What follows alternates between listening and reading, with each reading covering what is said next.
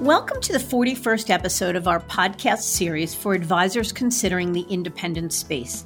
Today's episode is 7 Things Advisors Need to Know About Succession Planning. I'm Mindy Diamond, and this is Mindy Diamond on Independence.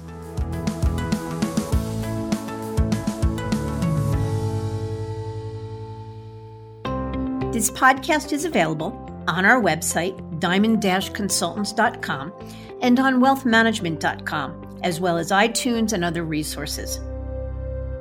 A recent article in Barron's cited some interesting yet alarming stats that I'd like to share.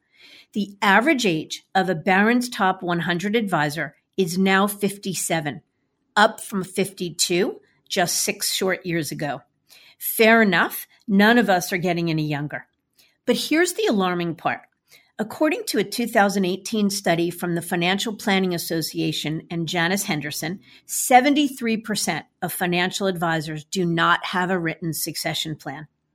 And I've heard other studies which share even more dire numbers, with just 10% of advisors having an actual workable succession plan. Unfortunately, it's not surprising. Many advisors will say things like, "I love my work and never see myself retiring," while others blame the fact that it's difficult to find the next gen to pass the business on to. And still more say that they don't even have a clue of where to begin. It's sad because quality wealth management businesses have real value, and that value must be protected. It's a topic that's equally important to advisors who are just exploring the independent space, as well as those who are already independent. So I've asked our resident expert on succession planning, Lewis Diamond, to take over the mic and share 7 important things that advisors need to know about the topic, and give you advice on how to get started on building that plan today. Lewis, take it away.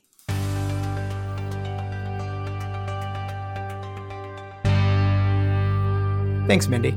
Succession planning is a critical topic, regardless of an advisor's age or channel of affiliation. The considerations and processes somewhat differ, though, depending upon whether an advisor sits as an employee of a brokerage firm or is already an independent business owner. That said, there are many overlaps, and I thought it would make sense to break this down into 3 parts. First, we'll take a deeper dive into some of the reasons why those numbers around succession planning are so startling. Next, I'll share 7 key things about succession planning that will help to break down some of the barriers and hopefully make this process feel a little bit less overwhelming. And finally, I'll give you what I call my jumpstart list to really get you moving and give you defined tactics that you can start on right after this episode.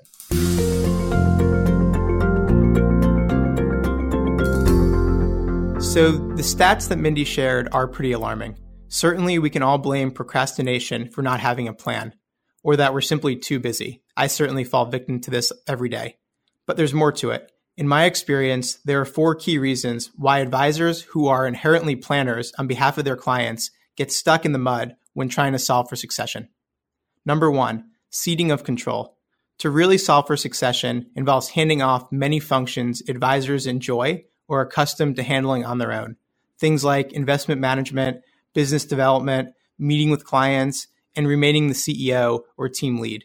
Depending upon the type of succession deal, whether it's an internal transfer or sunset program if an employee of a brokerage firm, or an external sale, an advisor really needs to be comfortable giving up all or some of these things, and many are just not ready to do so. Secondly, economics. Regardless of the record valuations we are seeing in the independent space or the enhanced sunset programs available for employees of brokerage firms, it's clear that for many, retaining the maximum amount of cash flow for as long as possible and then selling at the last possible moment is the preferred path. Additionally, beginning to transfer or sell some equity to the next generation means reducing take-home pay for the duration of one's career. You can't have your cake and eat it too, but many do try. If it's all about the economics, then it is quite difficult for one to truly solve for succession until it may be too late. Thirdly, inertia. It's easy to just continue business as usual, either because it's easier, more comfortable, or because your firm is just growing so rapidly. Solving for succession really means carving out time to work on the business instead of in it. The only way to overcome this is if solving for succession is a true priority. Fourth, finding the right person. Many sit back and wait for a mini-me, but the fact of the matter is most advisors are looking for a similar person, and there is a limited supply, so competition for this individual can be quite fierce. If you aren't extremely proactive and realistic about what you're seeking, then the waiting game will certainly continue for a while. Now that we've got some background on why advisors put off the succession planning process, let's unpack the 7 key things you need to know to really move forward. Number 1, recruiting or acquiring into the successor role. Harder than it seems, but can really be a home run if accomplished. Most advisors would prefer an internal succession plan as it's simpler, more efficient, requires the least amount of change for advisor and client, and allows for the senior advisor to retain control for as long as possible. The challenge is that if this is the only thing an advisor is considering, it can become limiting and a bit short-sighted. If there is not a viable internal option, then one must look externally to recruit into that role. The challenge here is that everyone is seeking a similar person, someone who is relatively young but experienced, can bring over some assets, and conducts business the right way. Given all the firms out there in teams, some larger than yours, that are looking to solve for succession, aggressive deals from brokerage firms, deep-pocketed private equity-backed RIAs, everyone is really gunning for the same individual, and oftentimes come with more capital or a greater scale to lure prospective advisors. Many times we find that one specific person may not be the answer, since it is unlikely you will find a true clone of yourself. Of course, though, if you do have the right individuals on your bench, then I do think rewarding them for their years of loyalty and hard work makes all the sense in the world and actually creates a pretty exciting corporate culture. The second thing we find is that internal succession plans are typically done at a significant discount to fair market value.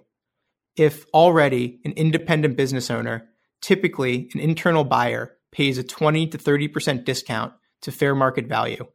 Additionally, internal folks typically pay out a retiring advisor over a period of 3 to 7 years and do not come with significant cash down at closing, unlike their external counterparts. For employee teams, a firm sunset program is really a terrific way to monetize in place. However, the longer-term payouts of the deals and even the valuation metrics fall below competitive recruiting deals and selling equity at long-term capital gains treatment as an independent. A trend, too, we are seeing is that the largest independent firms are growing larger and larger by the day, and you couple this with record valuations, and the prices are becoming far too expensive for a next-generation advisor to buy into the business. An example is a $2.5 billion firm with a $50 million valuation. If this firm even sold 1% to a next-generation advisor, that individual would have to come up with $500,000. The third key thing to be aware of is that there are many ways to monetize your business and solve for succession.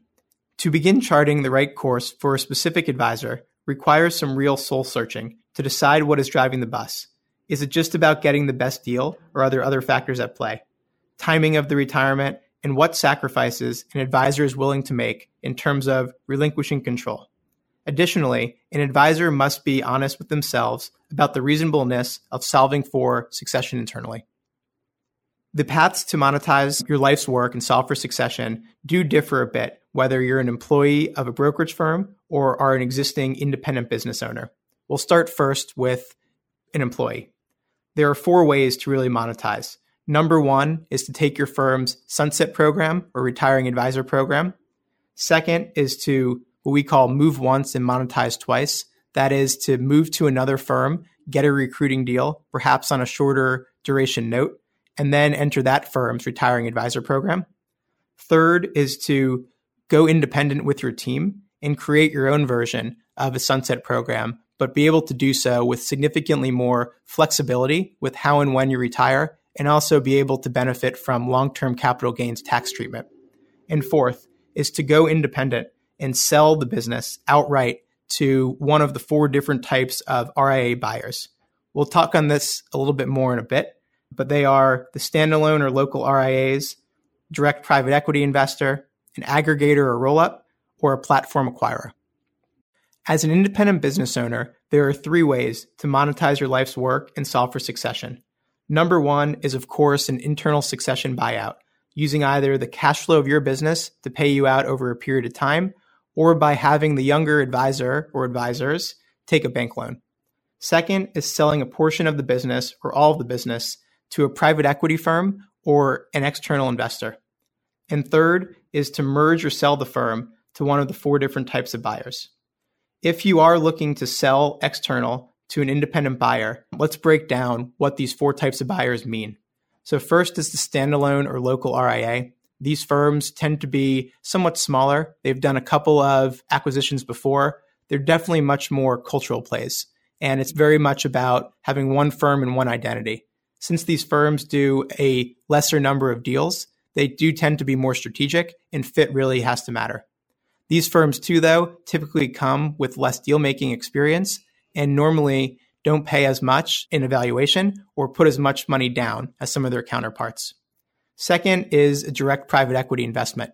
This is where a private equity firm is making a capital contribution directly into your business. So the business really stays intact, the brand, the investment approach, the culture, and even the team. But the private equity firm takes a majority control interest and buys out a significant stake of the founders or the retiring advisor's equity. Third is to sell or merge with an aggregator or roll-up. These are firms you read about all the time in the financial press, the firms that are doing many, many deals a year. Usually they are backed by a private equity firm or by significant external capital.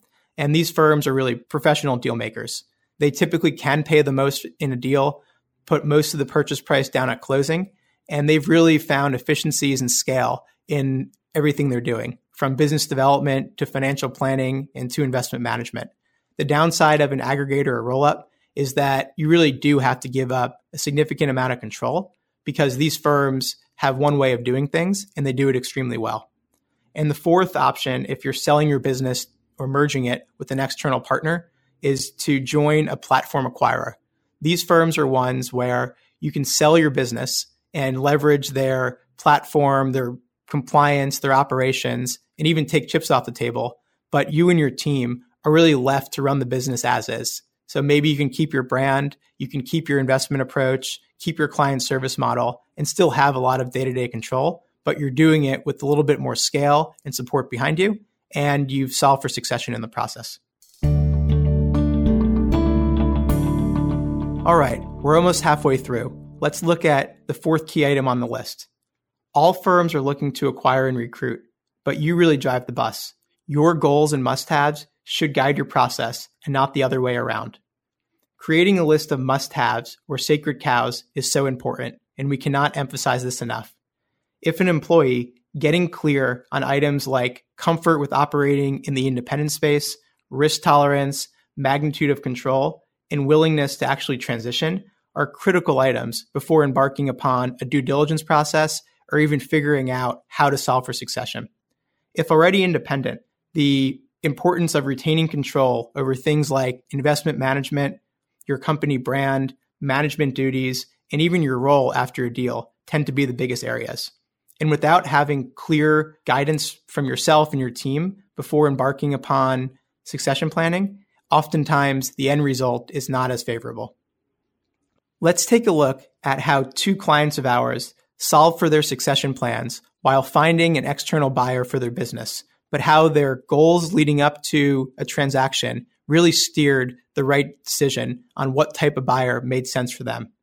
Firm 1 was an advisor who loved to manage his own portfolios, really wanted to stay involved in most value-add aspects of the business, and was sick of managing the middle and back office and did not feel confident in his next generation having the requisite capital or really interest in stepping up to the plate and running the firm after he retired. In a case like this, the roll-up firms would have been a complete disaster since they wanted to standardize everything. But a platform acquirer was actually the ideal fit here because in the end, the advisor was able to solve for succession, get a very fair purchase price for his business, but still retain a decent amount of control after the deal was closed. Our second example was a business that loved meeting with their clients, but knew that others had superior skill sets in areas like investment management, business development, and operations. This firm, too, was looking for the maximum amount of money up front to really de-risk the transaction and wanted a firm that was a national powerhouse. Here, they found Utopia in a roll-up firm. Fifth on our list, succession planning leads to an inflection point in the business. A succession planning exercise can be the perfect opportunity to reassess whether, for your client's benefit, your legacy, and your team, that you are in fact in the right place. Next generation advisors on your team, though, are oftentimes worried about getting tied up for 5 years through the firm's retiring advisor programs. So you must balance your own succession planning needs with the motivations, goals, and even having a crystal ball over the next 5 years on behalf of your team. And if there's not proper communication around an older advisor's departure, including when they are going to retire and how they will step down in responsibilities, then an advisor does risk losing his team and ultimately his succession plan. Point 6. Wirehouse sunset programs are really the new retention deals. After the financial crisis, many advisors took on forgivable notes when their firm was acquired by another firm. Many have rumored about having these retention deals come back as the wirehouses have lost a number of advisors. But instead of giving checks to everyone, the firms have really, in a smart manner, juiced up the sunset programs to lock in advisors. These sunset programs not only tie up or bind a retiring advisor to the firm during the duration of the deal, but they also agree to a garden leave or a strict non-compete. But probably more importantly, the deals bind most advisors to their firm, most next generation advisors, for 5 to 7 years during the time in which they're buying out the advisor, plus usually a period of time after that. And finally, point number 7, structure is so much more important than price, although you do have some control over a purchase price. Valuations today are fairly standardized across buyers. For instance, a $200 million RIA should sell for 4 to 6 times earnings, and that same size employee team can expect probably 200 to 250% of trailing 12 if selecting their firm's sunset program. That said, competition for the business can often be the biggest determinant of the ultimate purchase price. Or put another way, multiple bids increases leverage. This is why sunset deals are often done at a discount to fair market value, since an advisor is locked in to the price and terms their firm dictates, and there's really only one bid for the business. Same goes for existing RIAs, who only accept one bid or jump at the first good offer that they find. Multiple offers really drives price, and it provides you with additional leverage to get every point in the deal that's going to match up with your goals. Certain qualitative factors too, like client demographics, a history of sustained organic growth, compliance history, a systematic or institutionalized investment approach, and depth of your team play an important role and ultimately drive enterprise value in which end of the multiple scale one may fall. I always caution to manage the business as if you're selling tomorrow. So even if you're 30 years old and have 30 to 40 years left to work, always manage around the areas that you believe a buyer will ultimately find important. And if one day you do decide to sell, your business will be in the best possible place. And finally, the amount of cash up front, timing of payments, earnouts, notes payable are all critical elements in a deal structure, and also are very important for a seller or someone solving for succession planning to manage their risk and also keep in mind the time value of money. So balancing the most aggressive deal or the highest purchase price with the most friendly deal terms is critically important. For example, a $3 million revenue business can sell for 200 to 250% in a wirehouse sunset program, but getting a payout over 5 years is less advantageous than taking a lesser valuation, say 200%, and a lump sum payment up front, and then the balance paid out over 2 years.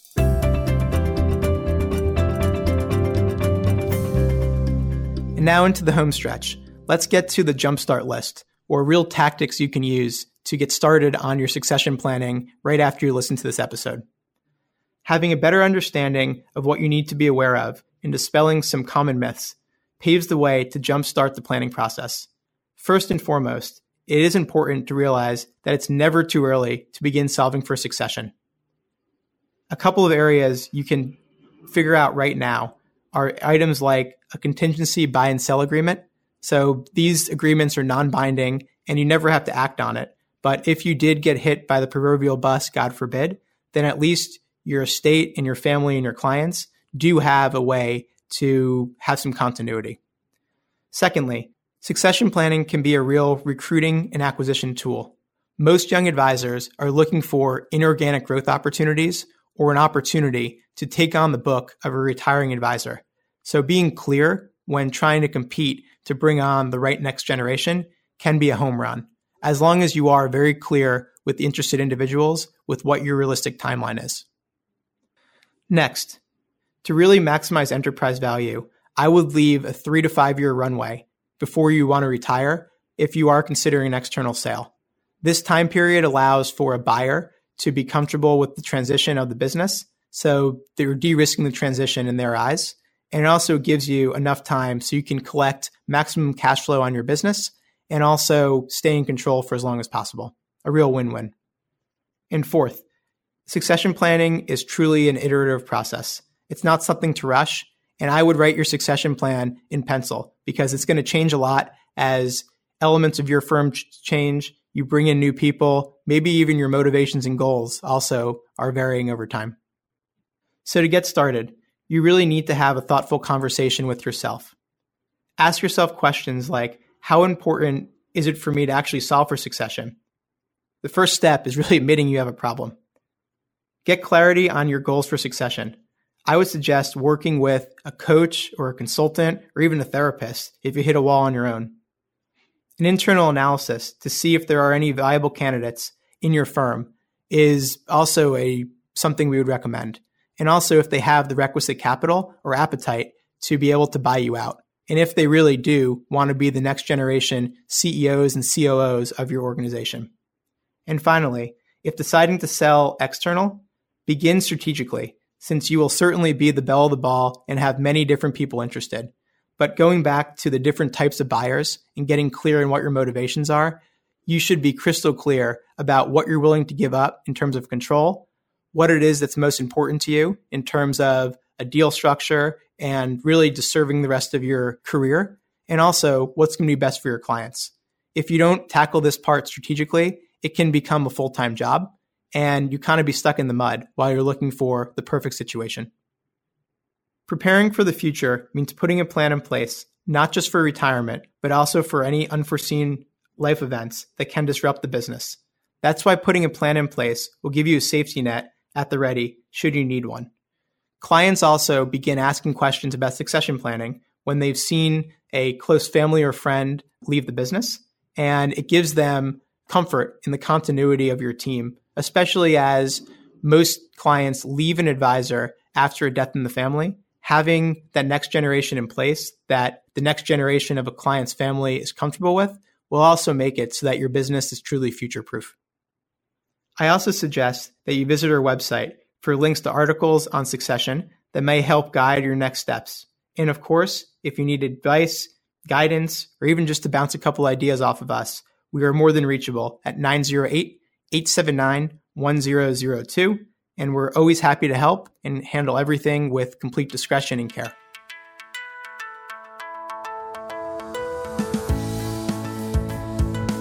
Many thanks to Louis Diamond for sharing actionable information on succession and to our listeners who've asked for more information on the topic. I hope it was helpful to answer some of your questions. In our next episode, Margaret Deckent of the $2.5 billion independent firm Six Meridian will be joining me. In 2016, she left Morgan Stanley with her team during a time when going independent wasn't quite as mainstream as it is today. And she and her team built the firm on their own without leveraging the expertise of consultants or service providers. She's got a remarkable story to tell, and I hope you'll join us. Until then, I encourage you to visit our website, diamond-consultants.com, and click on the Tools and Resources link for valuable content.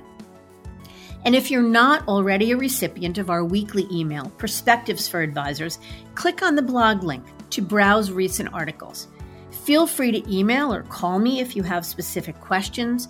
I can be reached at 908-879-1002. 1002 or by email at mdiamond@diamond-consultants.com. Please note that all requests are handled with complete discretion and confidentiality. Thank you for listening. I also want to thank wealthmanagement.com for sharing this podcast with their viewers and subscribers. This is Mindy Diamond on Independence.